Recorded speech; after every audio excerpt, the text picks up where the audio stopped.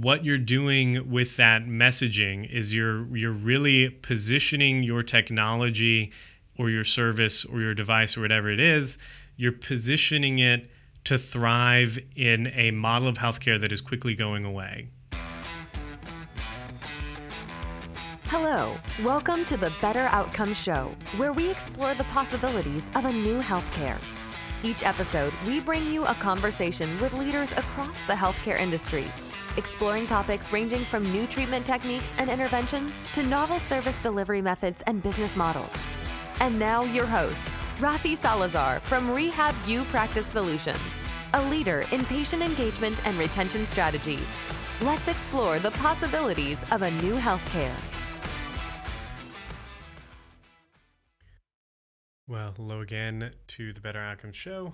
I'm your host, Rafi Salazar, but you knew that from the intro already. Just a quick note here before we dive in that if you are an innovative healthcare company and you're looking to develop an effective, succinct, and unique positioning strategy for your device, software, tool, or even organization, then check out the Healthcare Positioning Alignment Workshop, where we help you say the right thing to the right healthcare audience. Without diving too much into that, I talk about it a good bit on this show, on the podcast, on the any of the articles and videos we've been putting out recently. You can learn more about that at positioning.rehabuppracticesolutions.com. We basically help you answer the question, value to whom, so that you can develop an effective value proposition. Obviously, different stakeholders value things differently. Their perspectives on value differ based off their position in the value chain or the process of care. And what they determine or consider valuable changes depending on their role, right? So by narrowing down the value to whom question, you have a clearer idea of how your technology, device, software, or even healthcare service is positioned to solve the problems faced by those specific stakeholders in healthcare. So again, if you want to check that out, if you want to learn more about that, you can head on over to positioning.rehabuppracticesolutions.com. That's positioning.rehab, the letter U, practicesolutions.com. And at the time of this writing, this recording, we are heading into the end of 2023. We're in the middle right now of wrapping up the collection of survey responses for our technology and virtual care in the physical and occupational therapy space. We're going to be collecting those surveys through the end of probably the middle of December, really, and then wrapping up the analysis, putting out the report, probably early Q1 of 2024. If you are a practice owner or you're involved in service delivery and have a little bit of insight into technology and virtual care, specifically within the physical therapy space, it would mean a lot. If you head on over to rehabuppracticesolutions.com, there's a little button there. You can go and give your input. That'd be greatly appreciated. And if you want to, we will send a copy of the report to you. I'll probably do a podcast or a video or probably both on it as we wrap up the analysis. So last plug there, the 2023 survey has got another probably 4-ish weeks of data collection in it, and then we'll be wrapping it up. So head on over to rehabuppracticesolutions.com. Just on the home screen, there's a button there to give your input into the survey. That'd be awesome. Cool deal. This week is going to be just, again, some thoughts around technology and the end goal specific to delivering care. And this was prompted, I gave a recent seminar at the university in the occupational therapy department, and we talked, it was an upper extremity physical rehabilitation, like assessment and documentation seminar. So we kind of had a case study. We talked about kind of my framework clinically for assessing a shoulder. It was specific to a shoulder dysfunction. So kind of the global framework that I use of kind of starting very wide and then narrowing down, like letting the patient and their perspectives, their narrative experience or subjective reports kind of eliminate and isolate the areas where you're going to address as a clinician. So I love doing that kind of stuff. I love connecting with students. I love just being in a position again of working with folks and helping them see kind of the way I approach delivering care. It's been a while since I've been a full-time clinician. So it's always good. I always like getting questions thrown at me and trying to brainstorm and think and getting put on the spot about specific things, especially upper extremity rehab, because that's where I spent the majority of my clinical career.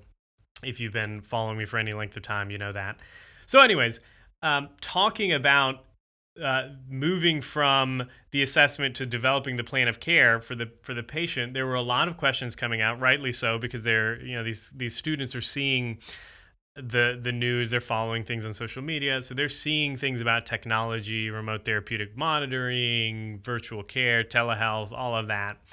And so there were a lot of questions that came up, and some of the questions were kind of practical in nature. So like, how do you manage, setting up a patient on remote therapeutic monitoring? What are best practices around delivering a virtual appointment or virtual visit or something like that? And we kind of manage some of those, which is, I think we've got some of that covered in if you go to rehabupracticesolutions.com, it's called the Telehealth Roadmap. I was doing it a lot with clinicians and clinical organizations back during the pandemic and shortly after. Not too many organizations that I've worked with recently on the clinical side have much need in that area, because most people now have either integrated hybrid care or digital care pretty well, or there's resisting it so hard it's not worth trying to make that En-ROAD work. But if you're interested in learning more about kind of my thoughts on it, we did write a white paper called Telehealth and the Future of Healthcare. The website has tons of videos and articles about integrating digital health technologies into care. So go check that out, rehabupracticesolutions.com. Click around, you'll find it. Anyways, so we were talking about specifically the end goal for implementing technology within the course of care. And I know I did a podcast on this maybe a couple months ago, and it was my thoughts on using technology to make us more inefficient where it counts, and then using the tools and automations and everything to make us so efficient that it gives us the power and the ability to be inefficient. And what I was trying to get at there was that if technology frees you up, then you should be in a position as a clinician or as a clinical organization to build real meaningful relationships with your patients by spending some time on that quote unquote unbillable activities, maybe active listening, maybe just listening to a patient, communicating with a patient, developing that know, like, and trust, whatever it happens to be, because you're not hampered by or hamstrung by this limitation of time, right? So kind of diving into that a little bit more, the questions are popping up, and all of the questions from the students and even from some organizations that I've been working with recently in the healthcare technology space that are looking at developing solutions for physiotherapists and for physical therapists in this space, all hinge on this idea of spending more time being productive, which is great, is wonderful, I guess, at some level. And that's kind of like the main selling point, right? We're going to let you bill more. We're going to let you spend more time billing the patient or their insurance or doing things that are quote unquote productive. And while I understand, because I own a practice, we walk this line and deal with this conversation fairly regularly at staff meetings and management team meetings. This dichotomy between, okay, we want to deliver quality care, we want to develop human relationships, that in essence is sometimes inefficient, right? Sometimes you're going to have a patient or a client that you need to spend some extra time with developing trust, and that time is not billable. You can't put it under CPT code. So what do we do about that, and how should we think about what technology will allow us to do in those situations? So I think part of the problem, and I rail against this is probably a bad term that sounds super negative, but I do talk about this a good bit in my book, Better Outcomes, A Guide to Humanizing Healthcare. The chapter on productivity and time-based productivity and fee-for-service model, and really what that's done to the incentives in healthcare, And I think the outcropping of technological innovations or implementations or tools that have been developed specifically in healthcare on the clinical side for clinical organizations, whether it be practice management suites or documentation tools or things like that, are all kind of built around this idea of clinicians get paid for their time, right? So everything that the tool is going to do, and if you go to their website, they're going to spend a lot of time talking about this, like spend less time on the stuff that you can't bill and more time on the stuff that you can bill. This idea, I know I've mentioned this on the show before and on several interviews, this idea that a dentist friend of mine said once, which was, if you're not drilling, you're not billing. And that kind of speaks to this fee-for-service model mentality where it's you're getting reimbursed, you're getting paid, you're getting rewarded for the volume of activities or the quantity of units that you are billing rather than the value you're delivering as a clinician or a clinical organization. And the problem that I see in healthcare technology tools and softwares and devices even is that all of the underlying assumptions around their development is that, well, the way clinicians get paid is by billing more units. So what we're going to do is we're going to allow them to increase their efficiency and reduce their costs so that they can bill more units. And while increased efficiency and reducing costs is amazing, and really healthcare practitioners should be thinking about that, because one of the values that I describe in the book that I've mentioned on the show before, one of the values that we can bring to the table is a real cost reduction, a cost savings in delivering care.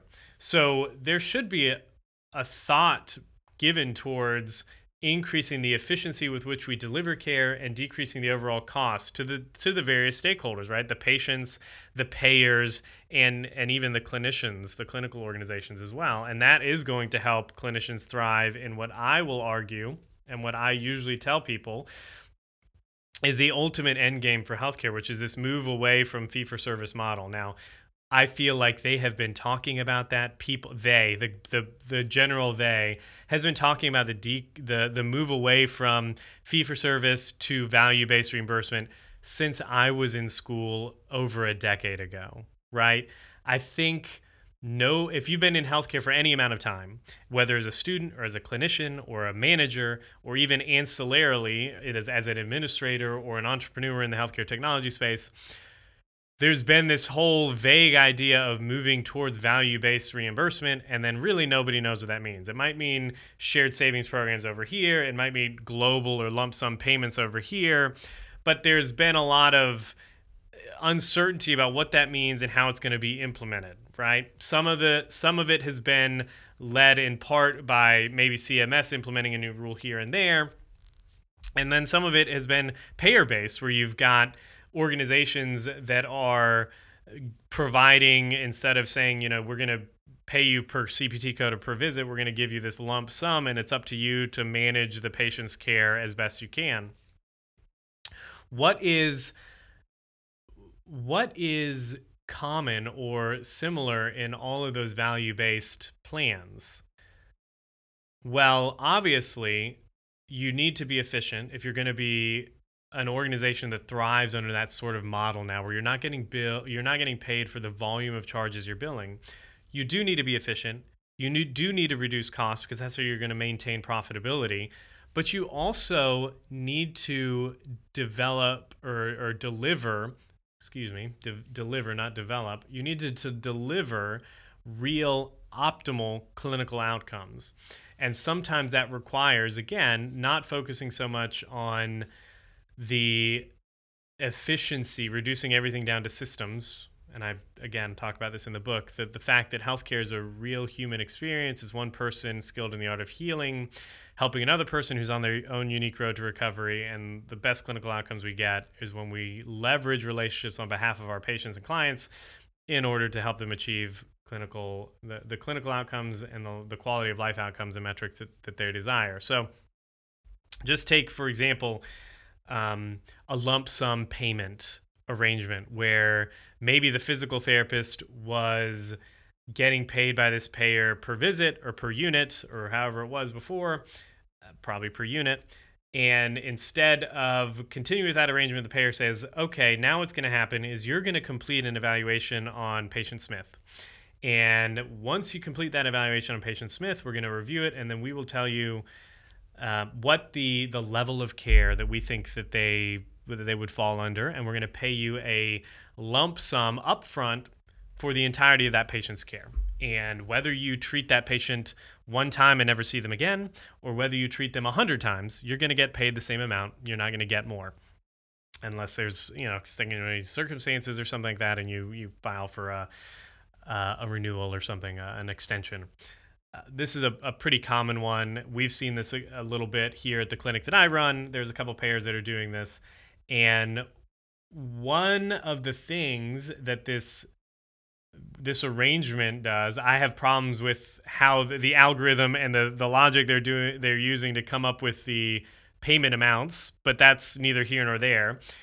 When we first got approached with this idea, I jumped all over it because I saw it as an opportunity to not only maximize and capitalize on our ability to deliver optimal clinical outcomes in less time, so that efficiency component and cost savings component, but then I also saw it as an opportunity to extend that into our other various payers for a couple different reasons. One, because we can see the writing on the wall, and we know this is happening sooner or later, that if a couple payers are moving into this either lump sum or value-based arrangement, maybe it's shared savings or something like that it's only a matter of time till the other payers fall in line, right? And so I saw it as this is the writing on the wall. Let's get really good at this now. Maybe let's perhaps be some of the only or the few clinical organizations in our local market that has a good handle on this, so that as this becomes more and more prominent, we're in a better position competitively compared to our peers in the area. So that's one of the things that I thought. And the other thing that I thought was that would force us to, it puts you in a position where you are forced to make clinical decisions and clinical judgments that you might not otherwise be forced to do if you're incentivized to bill more. This is where technology comes into play, right? Because the technology itself, whatever tool you're using, maybe it's a documentation software, maybe it's a practice management software, maybe it's a device that allows for remote therapeutic monitoring or delivery of care from home, maybe some kind of digital health tool, maybe a wearable or something like the Squeg. Full disclosure, if you have not already seen, I have joined the team at Squeg to do business development for them for the time being, which is exciting. I'm an occupational therapist. I do upper extremity stuff and have done that. That's been my clinical thing for a while. Squeg is a digital dynamometer and intervention tool, which again, it's just fun to be involved on the actual bringing a tool and solution to the market. And then it's great to work with the team, which is some OTs and some other people that are just really innovative in the space. So check them out, mysqueg.com. Don't feel pressure to do it. I'm just telling you. So these tools, these technologies, these devices, they allow and they free up the clinician to do or to spend more time, if you would, on, if you were in a fee-for-service model, what we would consider more billable activities, right? In my mind, the shift in thinking here and what moving into like jumping on some of these lump sum reimbursement arrangements have meant for our organization as a whole and the way we kind of view and think about care delivery is that it's made us shift our thinking from, okay, we're going to increase efficiency so we can bill more, to, okay, we're going to increase our efficiency so we can reduce the overall cost of delivering care both to the patient and the payer, but then also increase our own profit margins while doing it by delivering superior clinical outcomes. And the only way to really do that is not to so much bill more or to spend more time on stuff that you can quote unquote bill more CPT codes for, but on time that is really high value, high impact services. So that knowledge translation, the self-management, the whatever you want to call it. I have steered away from the word coaching because I think it's too vague and it's chintzy. But essentially, that's what we're trying to shift the profession. I'm going to speak here primarily to rehab clinicians, but this is also true for primary care and for many of the other specialties out there, is that the main value, and I've said this a lot, the main value that clinicians and clinical organizations bring to any patient encounter is the fact that we have this wide range of technical information and technical knowledge. We know the research, we know the literature, we know what works, we know evidence-based practice, and the reality is any of your patients do too, right? They can go on Google or Google Scholar or PubMed and read the articles. They can read all of the research out there, and they can see what is the incidence of positive clinical outcomes for non-operative management of a rotator cuff repair, right? That's great. Everybody can see that. So what separates clinicians from Google or from AI or ChatGPT? What separates us from that, and really the value, again, that we deliver, is that we can take this wide range of knowledge, this wide array of technical skills, technical knowledge, research, and then we're able to couple that with that patient's unique context, their unique situation, and we're able to bring that knowledge to bear on this specific patient's unique situation. So this is an idea that I did get from a book that I read several years ago. It's called The Business of Expertise by David C. Baker.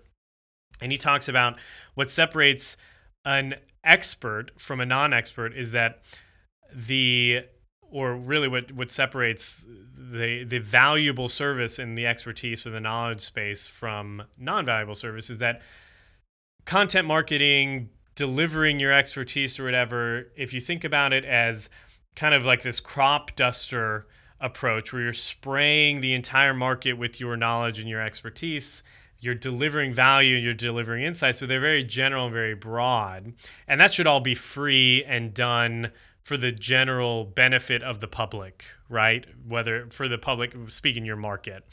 And then when you really deliver true and unique value, and where you should charge money for, and in his case, he's talking about charging a lot of money for, is when you land that crop duster to speak to a specific farmer about their specific crop or their specific field, right?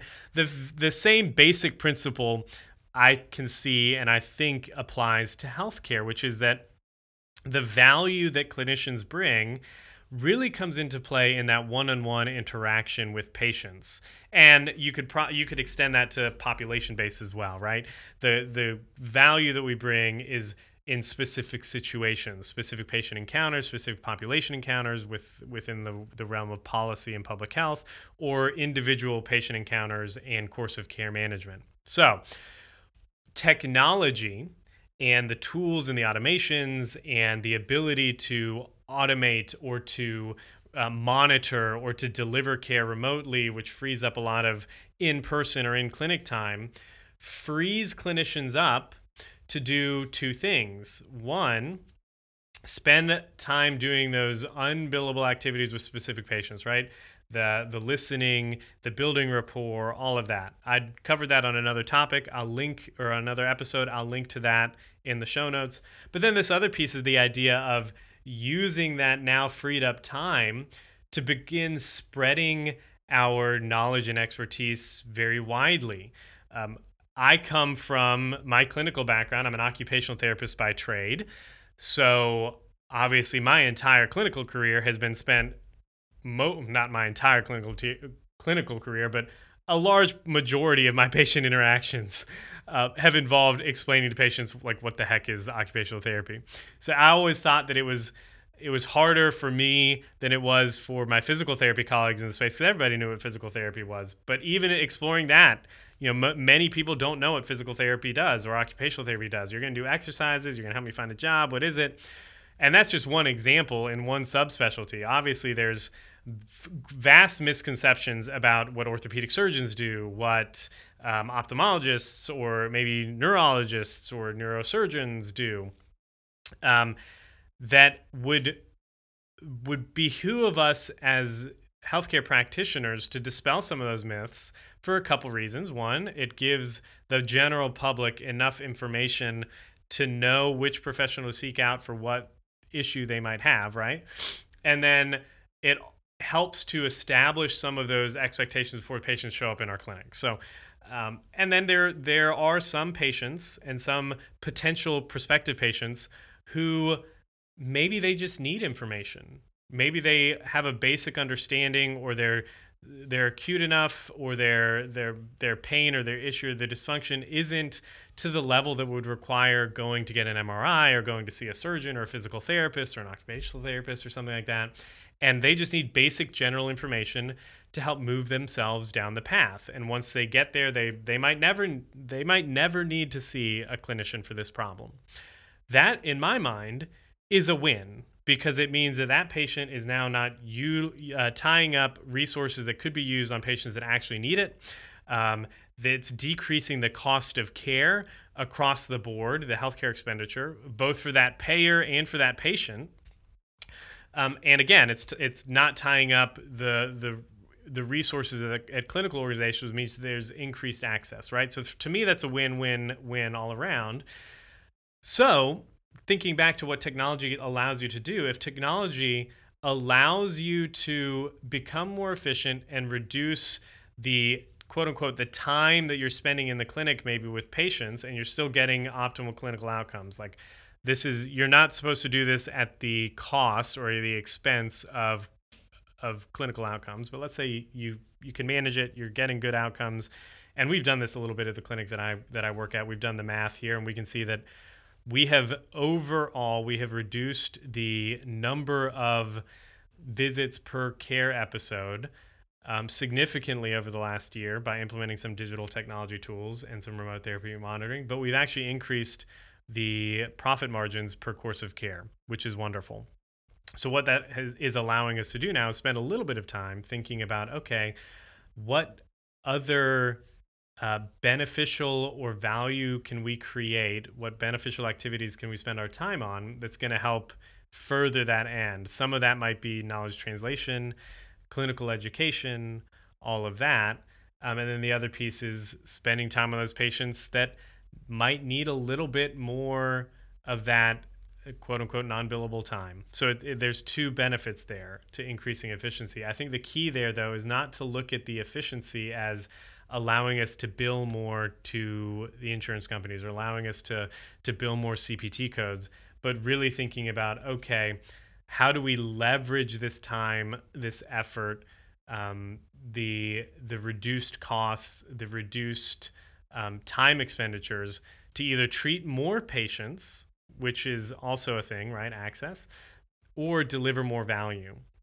Not so much bill more to insurance. The shift needs to be away from this fee-for-service model. And that's why I always advocate when I talk to clinicians and other clinical organizations, just in conversations, like as many of those lump sum payment groups that you can get into, or shared saving plans that you can get into, arrangements, like it's worth exploring, because it shifts the incentives from bill more to deliver more value. And for example, we could have 2 or 3 patients now that are in on these lump sum payments, and because of the way we manage care now, via this hybrid approach to healthcare, where we've got in-clinic, digital health, and virtual services all kind of working seamlessly together, we're able to see maybe those 3 patients in compressed timeframes, and where we might have been in a situation where you're doubling patients or it's not a good situation, to being able to see them with less visits, with less time at the same time, if you would, not like doubling same time, you know what I mean, where you're increasing the overall access to care, the availability. So now your clinicians are freed up a little bit more. Maybe they can see more patients, which is wonderful. But we're not thinking about billing more for insurance. We're looking, the shift really becomes getting these patients better quicker so that our margins are better, because profit margins are important. But we're also delivering those clinical outcomes so that we can go back to payers and to referral sources. And even when we market direct to consumer, we can say, listen, the average, and we just did this the other day, with a referral source of ours. We can say, okay, the average, according to the last study that I looked at, like the average number for physical therapy visits, the number of visits following a knee arthroscopy is like 23 or something like that. Obviously, there are some clinical organizations that do it in less, do it in more, but the average has been 23. And I think that was a study that I found from like 2021. Hours at the clinic, last time I ran the numbers, was 14.3. So about nine visits less. And you better believe it that when we speak to orthopedic surgeons now, when we're talking to those referral sources, when we're marketing to patients, that is one of the things we are leading with now. That, okay, the national average, you're going to spend 23 visits. That's 23 co-pays for the patient, or 23 times whatever of the co-insurance is, and that's going to be the average that you're going to spend. At our clinic, we can't promise you that, but our average is at 14, so we're about 9 visits less than that. So the patients are really excited about that because it means they're going to spend less time in the clinic. They're going to spend less of their own money out of pocket at the organization on care. And then we can go back to doctors and orthopedic surgeons and say, listen, the average is 23 visits for your patients. That means they're taking a little longer, whatever. They might not have clinical outcome, a positive clinical outcomes, or there might be complications.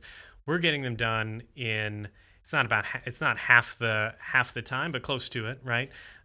So if that's what you want for your patients, you want them to get better, quicker, and with less pain, send them over to us.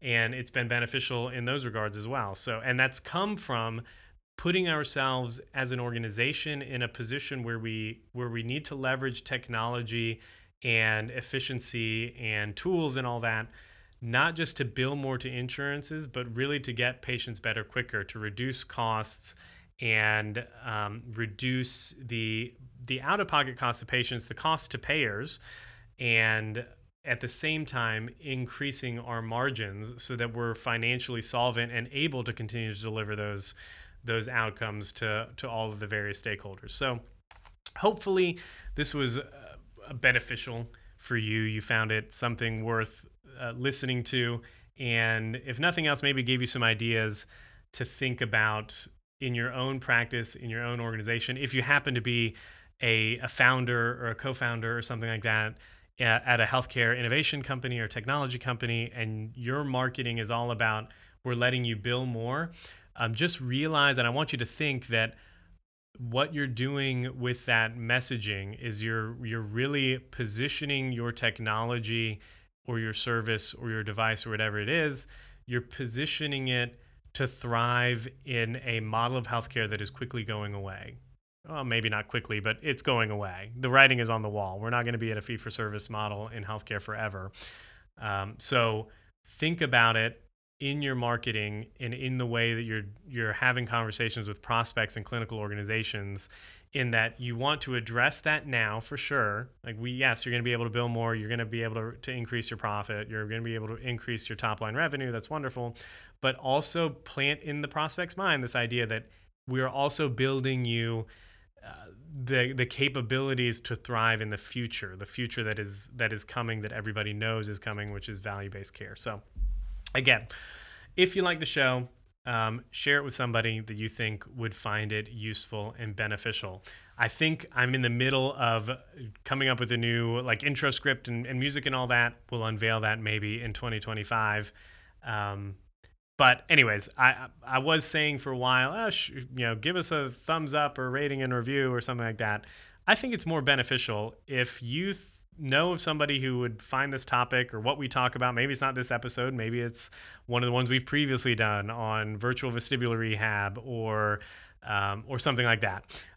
To just share it with them. Let them listen to it. And maybe we can get more people on board to this idea of innovating in healthcare for the sake of improving and really empowering clinicians and clinical organizations to deliver those high value, high impact services that we all want. So that's it for me. You can find out more about me, RafiSalazar.com or RehabUPracticeSolutions.com. If you want to check out the book, Better Outcomes, A Guide to Humanizing Healthcare, you can see that at book.betteroutcomes.show. There's a couple videos that I've got up there talking about some of the core concepts in the book, a couple reviews, and links to purchase. So that's book.betteroutcomes.show. Until the next time, folks, be safe, be healthy. I will talk to you then. Thanks for listening to the Better Outcomes Show, where we explore the possibilities of a new healthcare. Our hope is that you walk away from each episode informed, equipped, and empowered to push the boundaries in your own practice or business. We want to give you the tools to help you build strong, long-lasting relationships with your patients and clients, helping meet their goals, improve their health, and achieve better outcomes.